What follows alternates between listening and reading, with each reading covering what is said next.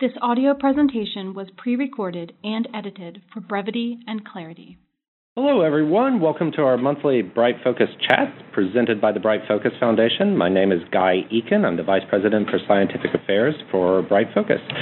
So, Happy New Year, and thanks for joining us for the first chat of the year 2016.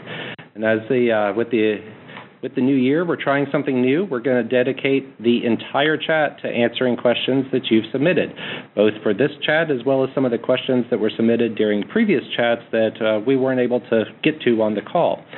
But of course, you can still submit questions during today's call, and I'll be providing that information shortly and repeating it throughout the call.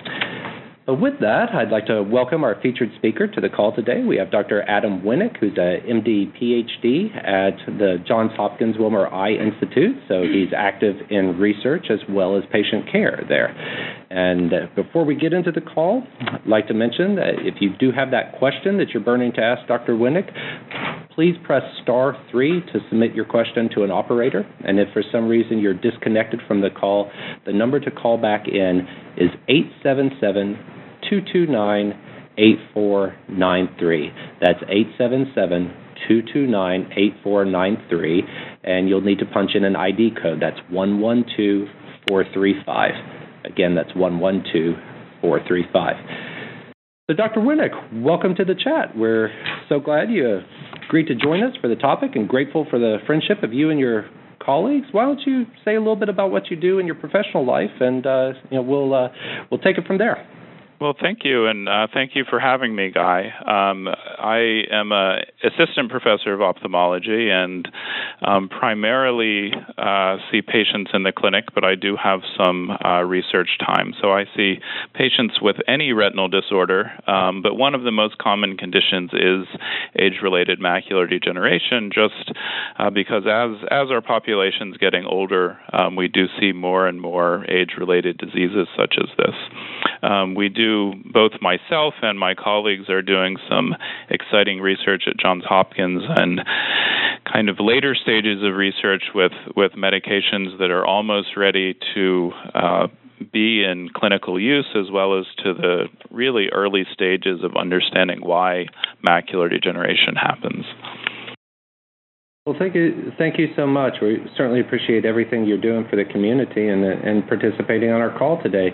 So the challenge ahead of us is we have this chat every month, and we have them on a specific topic usually, and we always collect some extra questions that are either not, they're important questions, but not quite on the topic of the chat of that month. So we have a surplus of questions that we want to address today, as well as the people who are going to be calling in and asking questions that are new.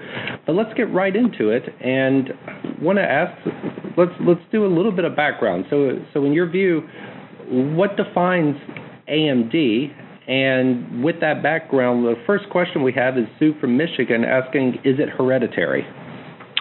Right. So I think the most important thing in the beginning, and I do this with any patient of mine that comes in either with AMD or a suspected diagnosis of this, is to just understand the terminology, because I think that's where a lot of the confusion comes in.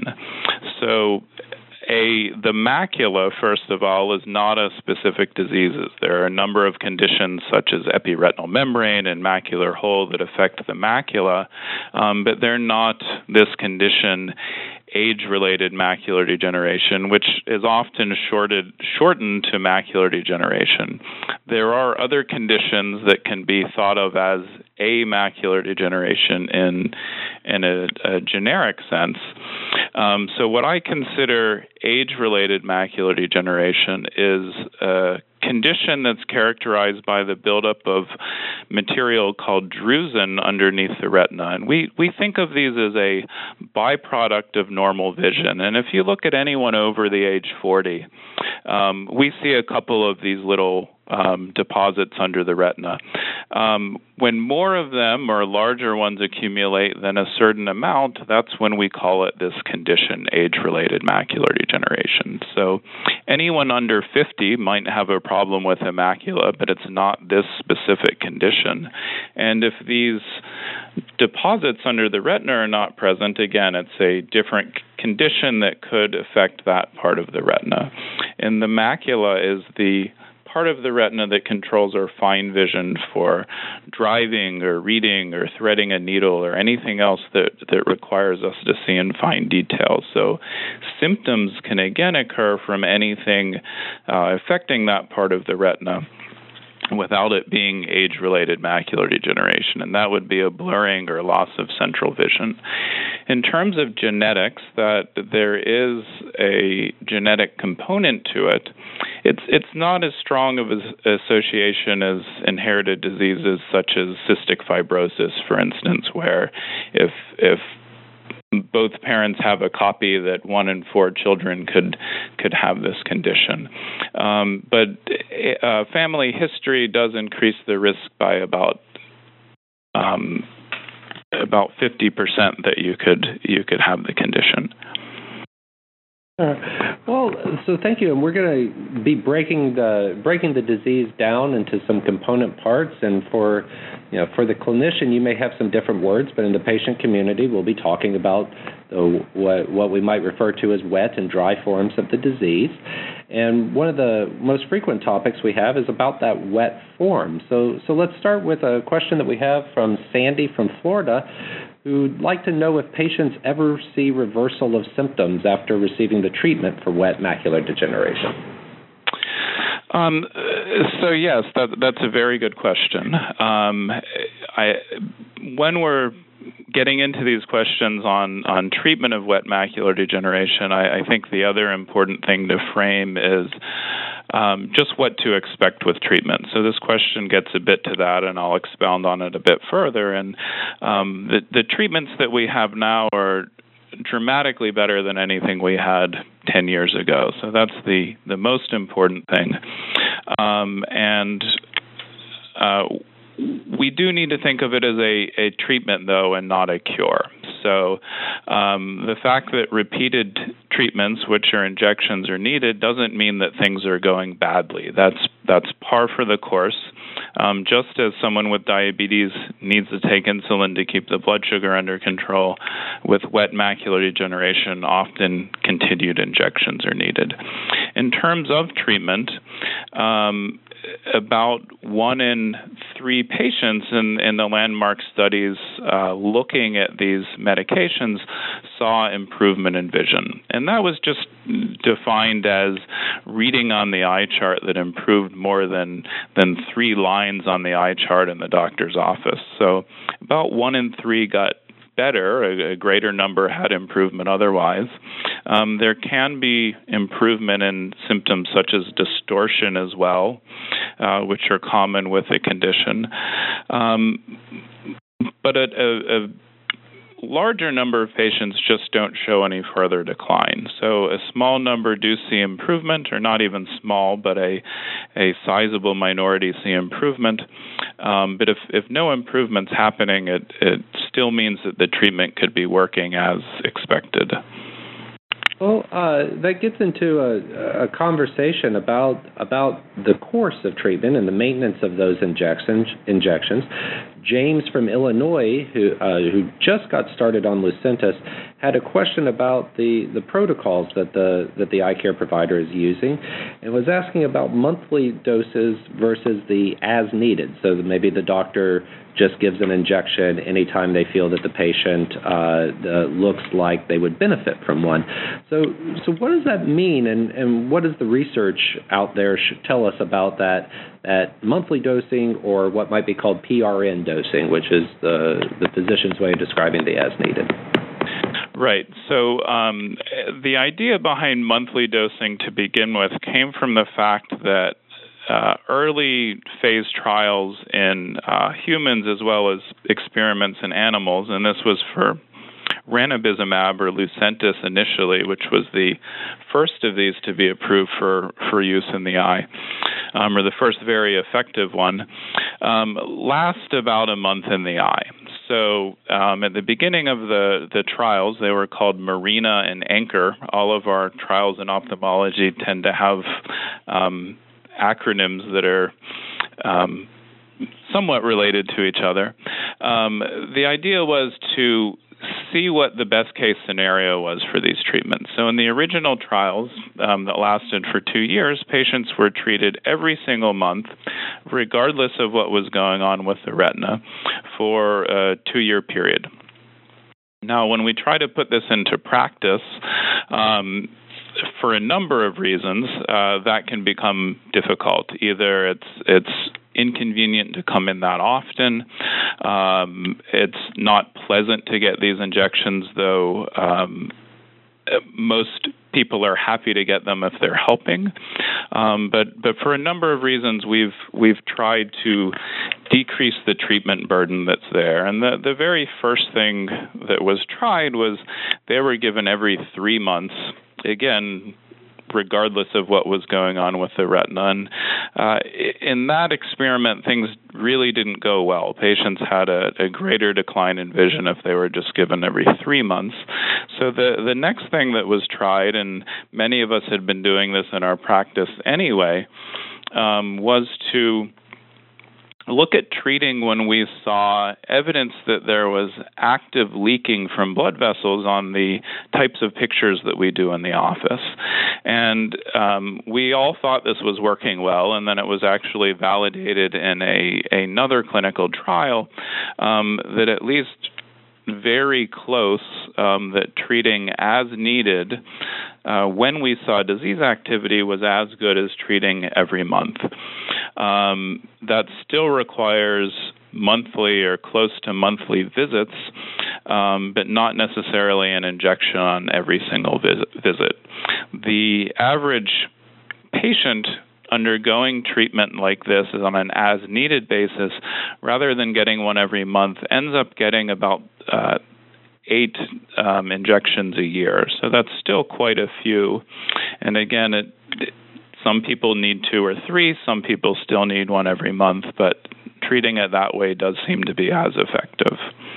Well, along that theme, Bernice from California is wondering, we're talking about, you mentioned Lucentis, but there's a group of anti-VEGF treatments, so Lucentis, Eylea, Avastin. How do these differ from one another? And I know that some of those differences are along the timing of the dosing. Right. So the most important thing about all of these is that they are all very, very effective. The differences between them require studies with thousands of patients to see little differences. So they are all highly effective. At a molecular level, they can be somewhat different. So the most similar to each other are Lucentis and Avastin, which are made by the same company.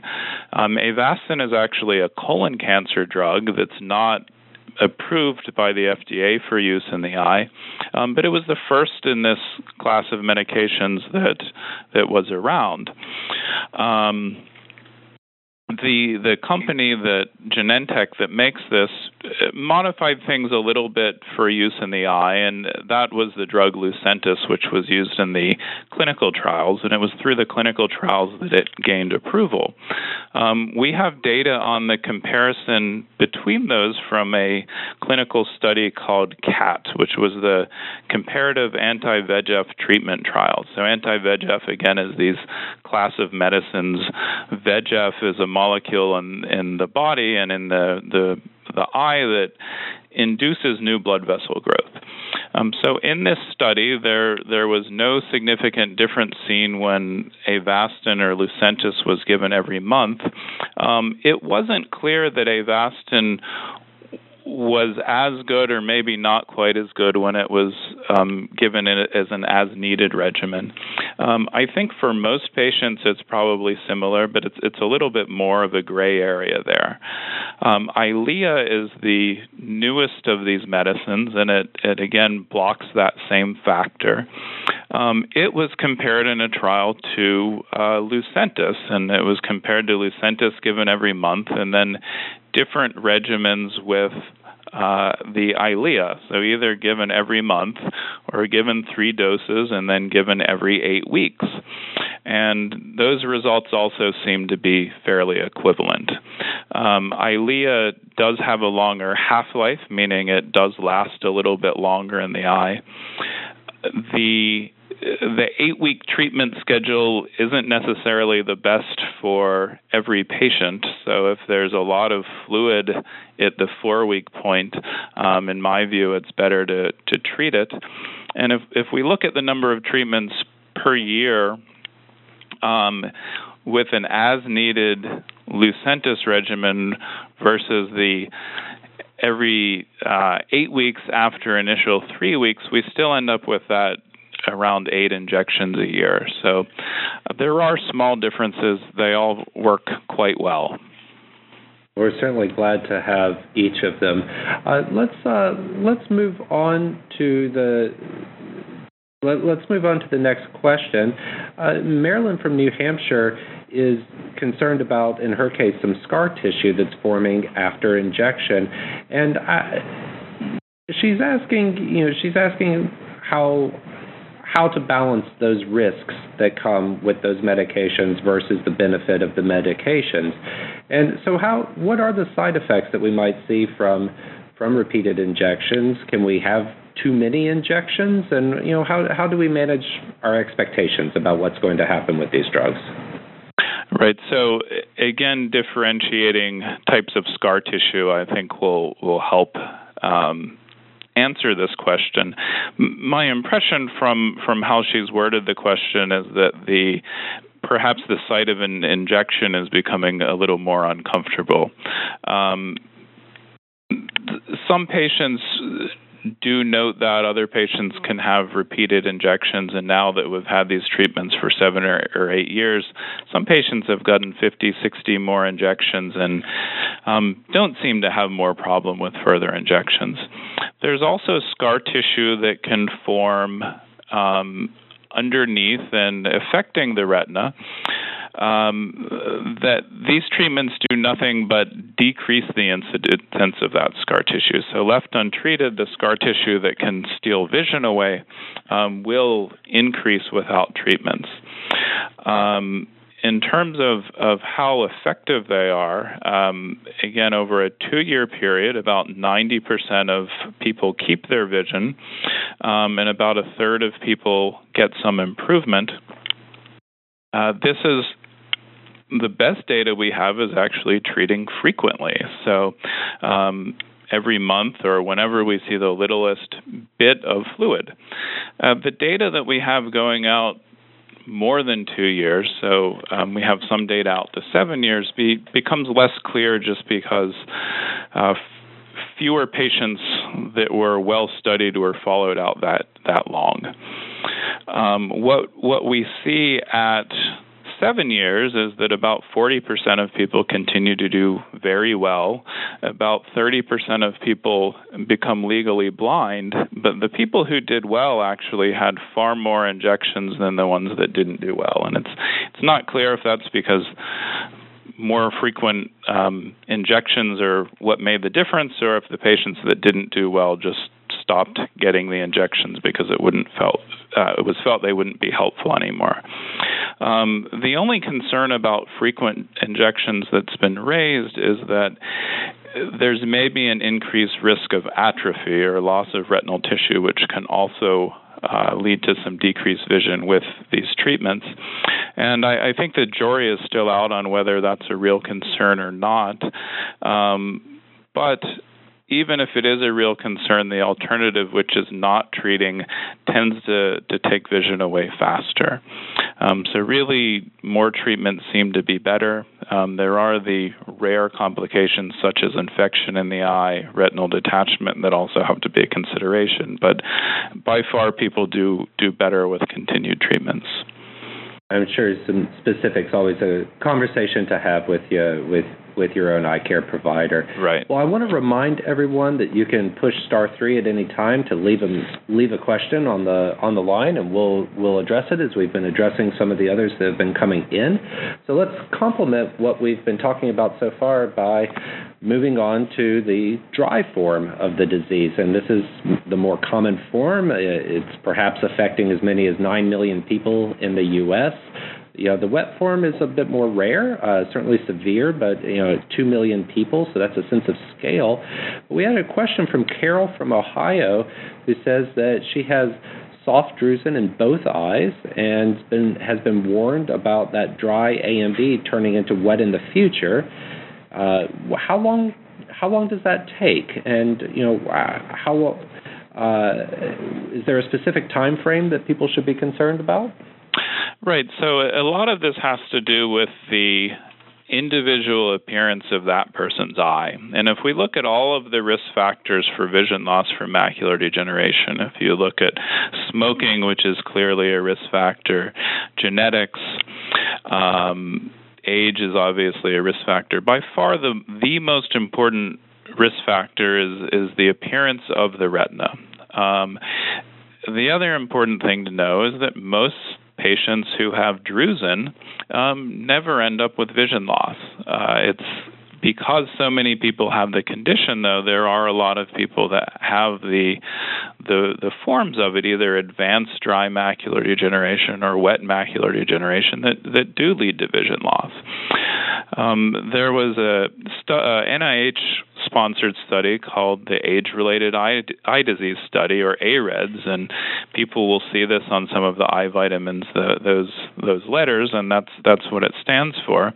And from that, looking at patients at the beginning of the study and then seeing who developed either vision loss from dry macular degeneration or who developed wet macular degeneration, it was based on whether there were pigment changes in the retina and whether there were what we would consider to be large drusen. So we base the size of drusen based on how they look on our exam, and that's something that your eye doctor should be able to tell you. They should be able to look in the eye and say, this is what I see, and the scale is called the ARED Simple Scale for Risk.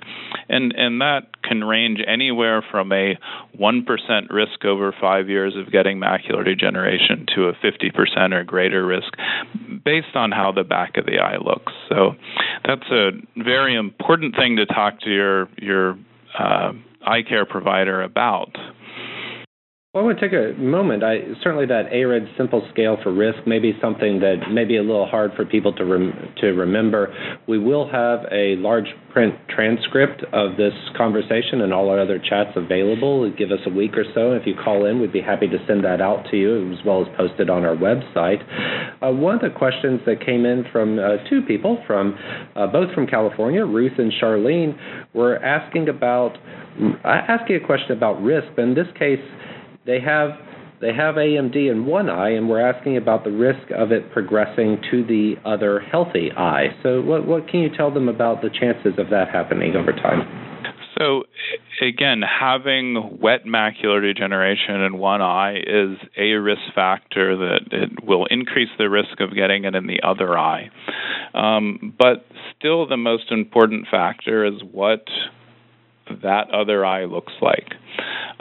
So the increase in risk from having it in one eye is about a twofold change. So if the other eye really does not look that affected, the risk remains quite low. However, if there are changes that would put you further along in that simple scale, the risk could be significant. So that's certainly important to be watched more closely, at least every 6 months, seeing someone to make sure that, looking at that eye to make sure wet macular degeneration isn't developing. And again, asking your eye care provider what that other eye looks like. Does it look similar to the other one before it got wet, or does it really look much milder? So, hinted here at monitoring the progression of the disease, and we can certainly do that at home. So, Joan from Florida is asking if I notice distortion on my Amsler grid.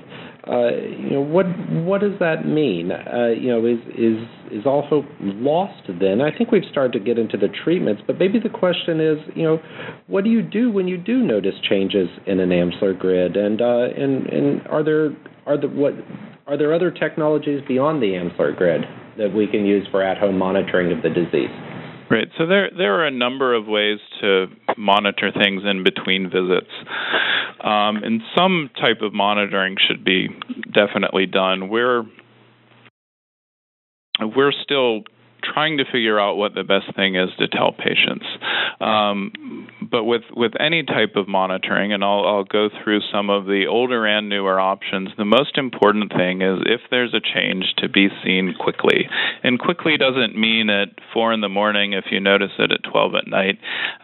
We usually say about within a week, and that's if we catch people within a week of developing wet macular degeneration, which that would be one concern with distortion on the grid, earlier treatment's better. We have great evidence that people do much better the earlier we can treat things.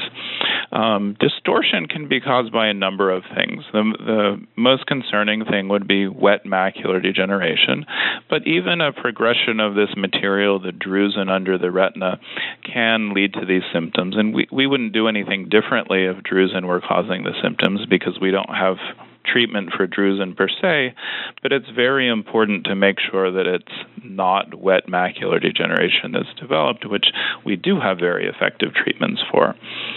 So in addition to the Amsler grid, which is often recommended, and for those who don't know what it is, it looks like a piece of graph paper that you look at and see if any lines are missing or bent or twisted, and you look with each eye separately. Sometimes the Amsler grid itself either misses things or can find things that aren't really there. I personally don't recommend it that often.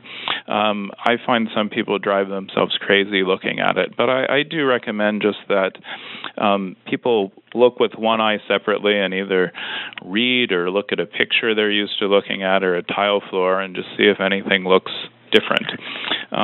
But kind of some more newer technologies that are coming out that have been shown effective. There is a home monitoring device called Foresee, F-O-R-S-E-E. It was actually validated in a clinical trial to be effective to pick up wet macular degeneration sooner.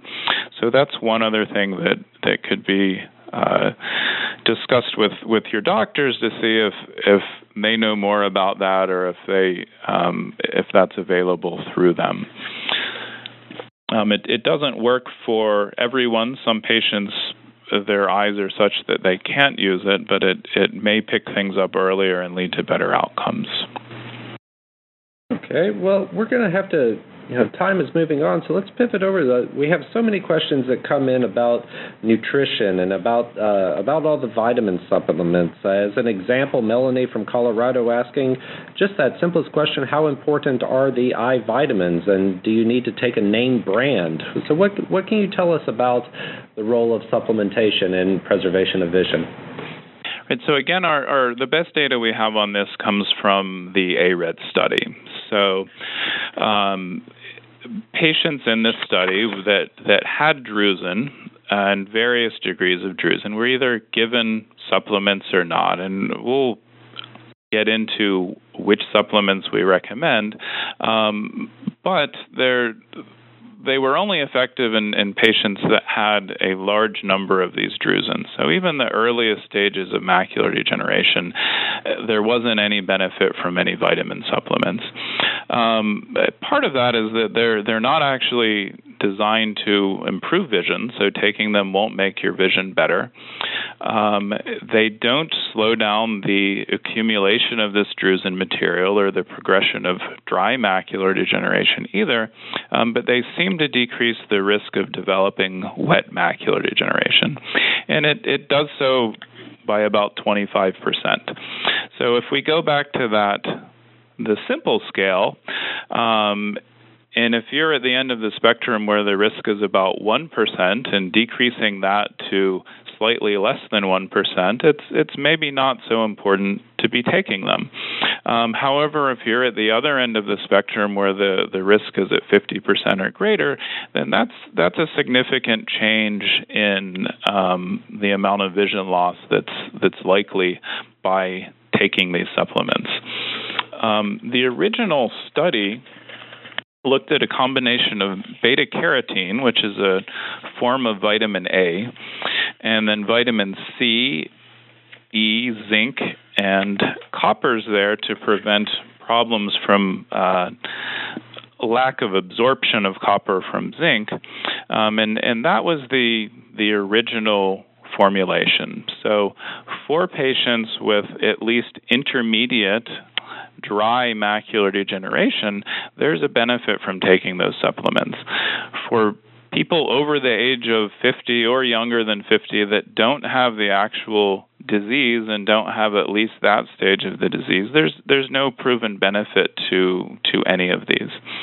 So that was the original formulation. In a later study that was called AREDS-2, the addition of two other carotenoids called lutein and zeaxanthine, which are in high levels in green leafy vegetables, were also added to that or used rather than the other form of vitamin A, the beta-carotene.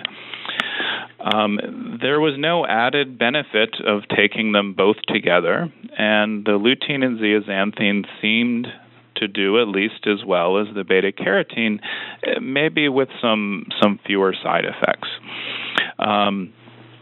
One concern with beta-carotene, especially in patients who are current smokers and perhaps in people who used to smoke, is that there is a slightly increased risk of lung cancer with this. So that's one important point with the supplements, is if you smoke, you should not have the beta-carotene in the supplements. The other thing looked at in the AREDS-2 study, and I think this gets to another question that someone had sent in, was fish oil. And there was some evidence from some dietary studies just asking people with or without the disease what they ate, that fish oil might be helpful, but it actually didn't prove to be helpful when it was given in pill form in this study. So they can be effective by reducing the risk of wet macular degeneration, but the only ones we have evidence for are that exact formula that was in the study. And patients come in kind of bewildered about all of the different choices that they have. What I tend to do is print up the version of what was actually used in the study, and I tell them I know that PreserVision, the AREDS-2 formula that Bausch & Lomb makes, is what was tested in the study. And some people say, well, do I have to get these? And I say, no, you don't have to get these, but you have to get something that has these ingredients in it. So if you find another company that has exactly this in these amounts, that's fine. If it's something different, well, it may be effective, but we just don't know. It hasn't been looked at. For anyone curious, we'd be happy to share with you that formulary for the AREDS-2 vitamins. There was a news article out, a academic publication, a couple months ago, saying that you do need to be careful, that there's some of the AREDS vitamins that even though the label says AREDS, it may not have exactly that AREDS formulation in them. So I think definitely check the label, and we'd be happy to help you give something to compare against. You mentioned. I think the other thing that's helpful is bring what you're taking in with you to your appointments, because I'll also have people come in and they say, "Oh, is this okay?" And just having that bottle there with the ingredients makes it so much easier to know what you actually are taking. Wonderful advice. So we do get just tons and tons of questions about other supplements, and some of the things you covered a bit. But maybe could we ask a question? I think you've identified what we know about supplementations for AMD specifically, but are there nutrients or supplements or general dietary practices that would be generally beneficial for just overall eye health as opposed specifically for macular degenerations? Right. So we actually don't have a tremendous amount of data on this, and a number of supplements are recommended, again, just for people over 50. Some of the companies recommend certain supplements, but we don't have great evidence for this, and the vast majority of the things that are good for the eye can be obtained in sufficient amounts just with a well-balanced diet. So we think occasional fish, and unless there's a reason because of medication interactions such as Coumadin, that you can't have green leafy vegetables. Most of these things that are good for general eye health are plenty abundant in green leafy vegetables such as kale or spinach, collards, mustard greens, things like that. So that's really the only recommendations we have for general eye health. Well, we always have a group of questions coming in about clinical trials that are going on, and one of them is one that's near and dear to our heart. There was a report about the possibility of L-DOPA being useful for macular degeneration. Now that was a study that was published from a review of medical records, and it hasn't gone into clinical trials yet. But if there's anything you'd like to say about that L-DOPA study, we'd love to hear it. But in general, what's the role of a clinical trial, and how does a patient get into a clinical trial or find out about them? Right. So in terms of the L-DOPA study, what was done there was very interesting and very exciting. But always before we actually begin treating patients with anything, we like to do well-controlled trials where some patients are getting medicine and others aren't, or some patients are getting one medicine and some patients are getting a different medicine, to know, number one, whether it's effective, and number two, that we're not doing harm by any of these things. So clinical trials have really been critical to all of the current treatments that we have now, and they'll continue to be critical as new treatments are developed. And there are a number of things in the pipeline that if we have time for, we can go through what some of these are.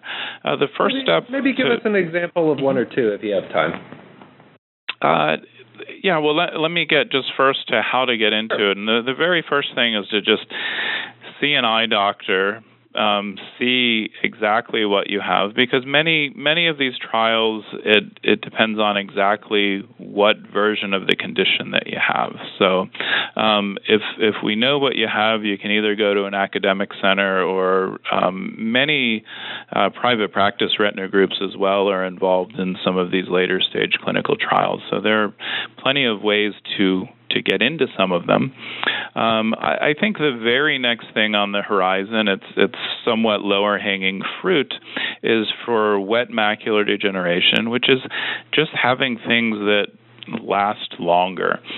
So rather than needing this monthly or as needed, but potentially as often as every month, we may have some treatment soon, and there are some phase 3 medicines that may last as long as 3 months.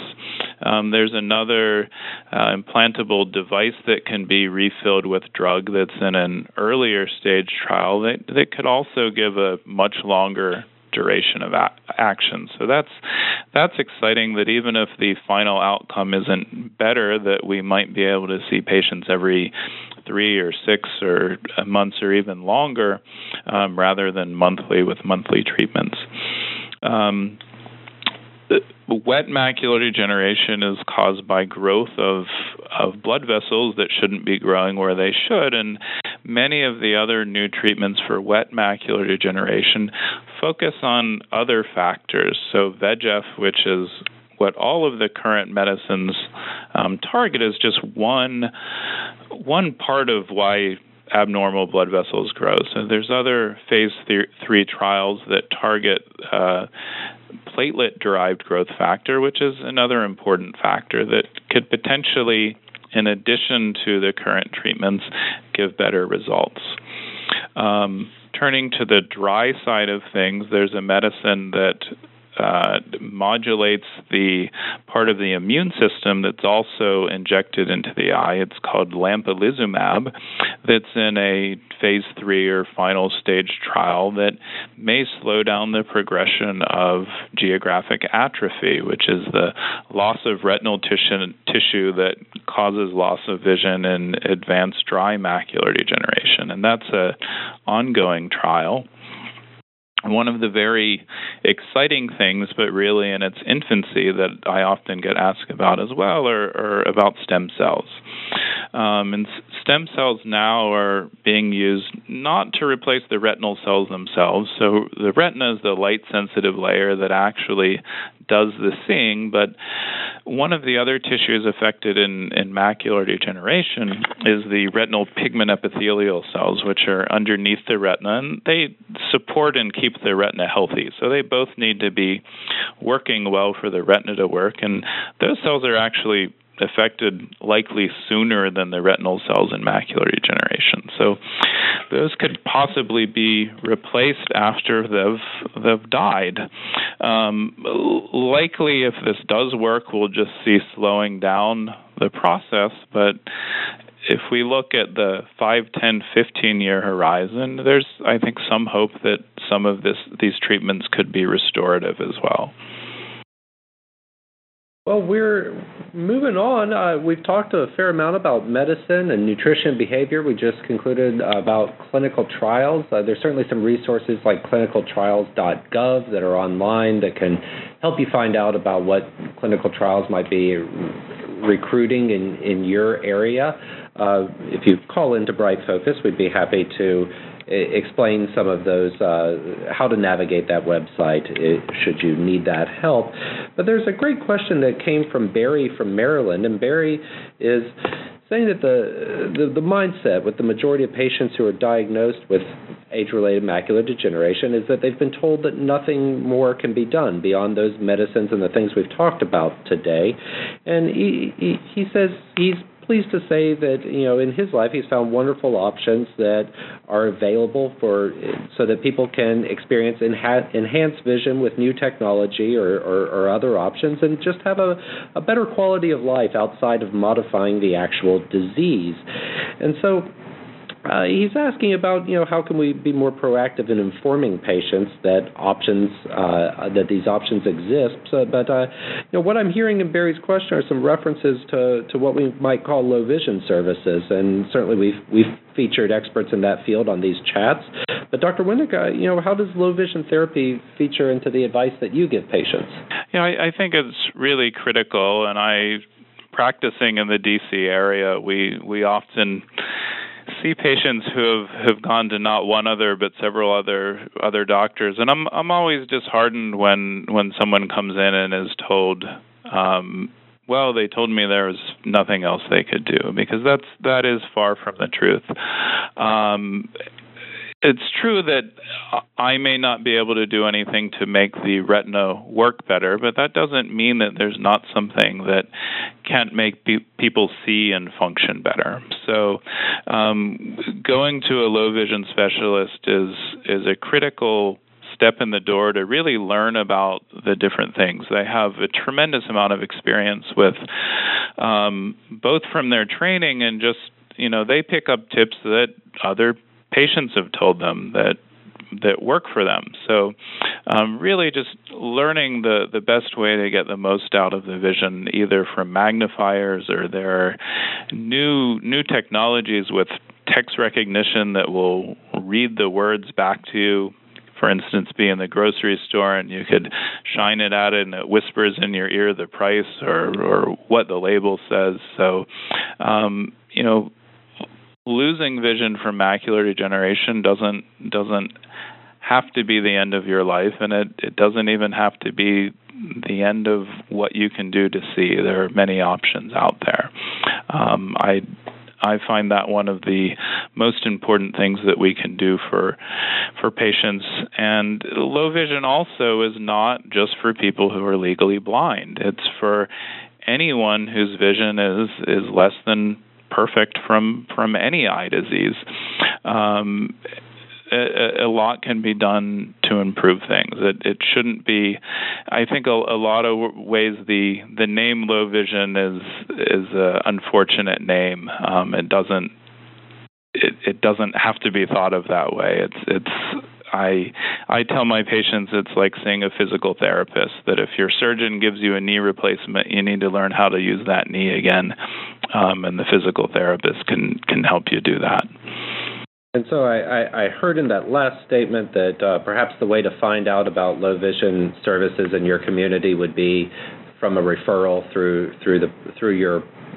your eye care provider. Is that I think that's one of the easiest ways. I think also you can just either online, either yourself or have someone help you. You can search for one. I think you could even find it in the phone book. So, but the term is low vision. Sure. Well, and I'd like to make the comment that this is part of the Bright Focus mission to build awareness about different services that exist, and so some of the technologies that you described, we have quite an extensive body of information on our own website, and of course, if you'd rather not communicate through a computer, many people prefer just to pick up the phone. You can always call us at 1-800-437-2423. Well, unfortunately, that's about as much time as we have today. In fact, we may have gone a little bit over, but before we conclude, we always ask one poll question to just make sure we're on the right track for what people need, all the people who have taken an hour out of their day to listen to what we have to say and what we have to offer. So overall, how would you rate this telephone chat today? And so if you found the chat helpful, please take a moment to press 1 on your telephone. And if you found the chat only somewhat helpful, please press 2. If you didn't find it helpful at all, please press 3. And if you have all sorts of mean things to say about me, please don't. But it is about all the time we have to answer your questions today. And so while you're completing that poll, it's a 1 for helpful, 2 for somewhat helpful, and 3 for not helpful at all. We hope that you've found it helpful and inspiring, but thank you certainly to Dr. Adam Winnick from the Johns Hopkins Wilmer Eye Clinic for taking the time to speak with us today. And thank you to everyone who joined on the call and asked all these questions. Within about a week, we'll post a recording and a transcript of the call on our website. You can also listen to and download our past chats on iTunes or SoundCloud. Our next chat will have the topic of tips for maximizing doctor visits, and that will be on February 24th. And we encourage anyone to register now and submit questions in advance. And so if you were registered for this call, we'll also be sending you a reminder email about the next call. So if you stay on the line when this call concludes, you can leave a message to register for that February chat. You can request copies of the transcripts I mentioned, or for yourself, or share with anyone who might be interested. And again, you can always call us here at Bright Focus at 1-800-437-2423. That's 1-800-437-2423. And our website always has these resources. That's www.brightfocus.org. So again, thank you to Dr. Adam Winnick for taking the time to talk to us today, and thank you for everyone who joined the call. The information provided in this recording is a public service of Bright Focus Foundation and is not intended to constitute medical advice. Please consult your physician for personalized medical, dietary, and/or exercise advice. Any medications or supplements should only be taken under medical supervision. Bright Focus Foundation does not endorse any medical products or therapies.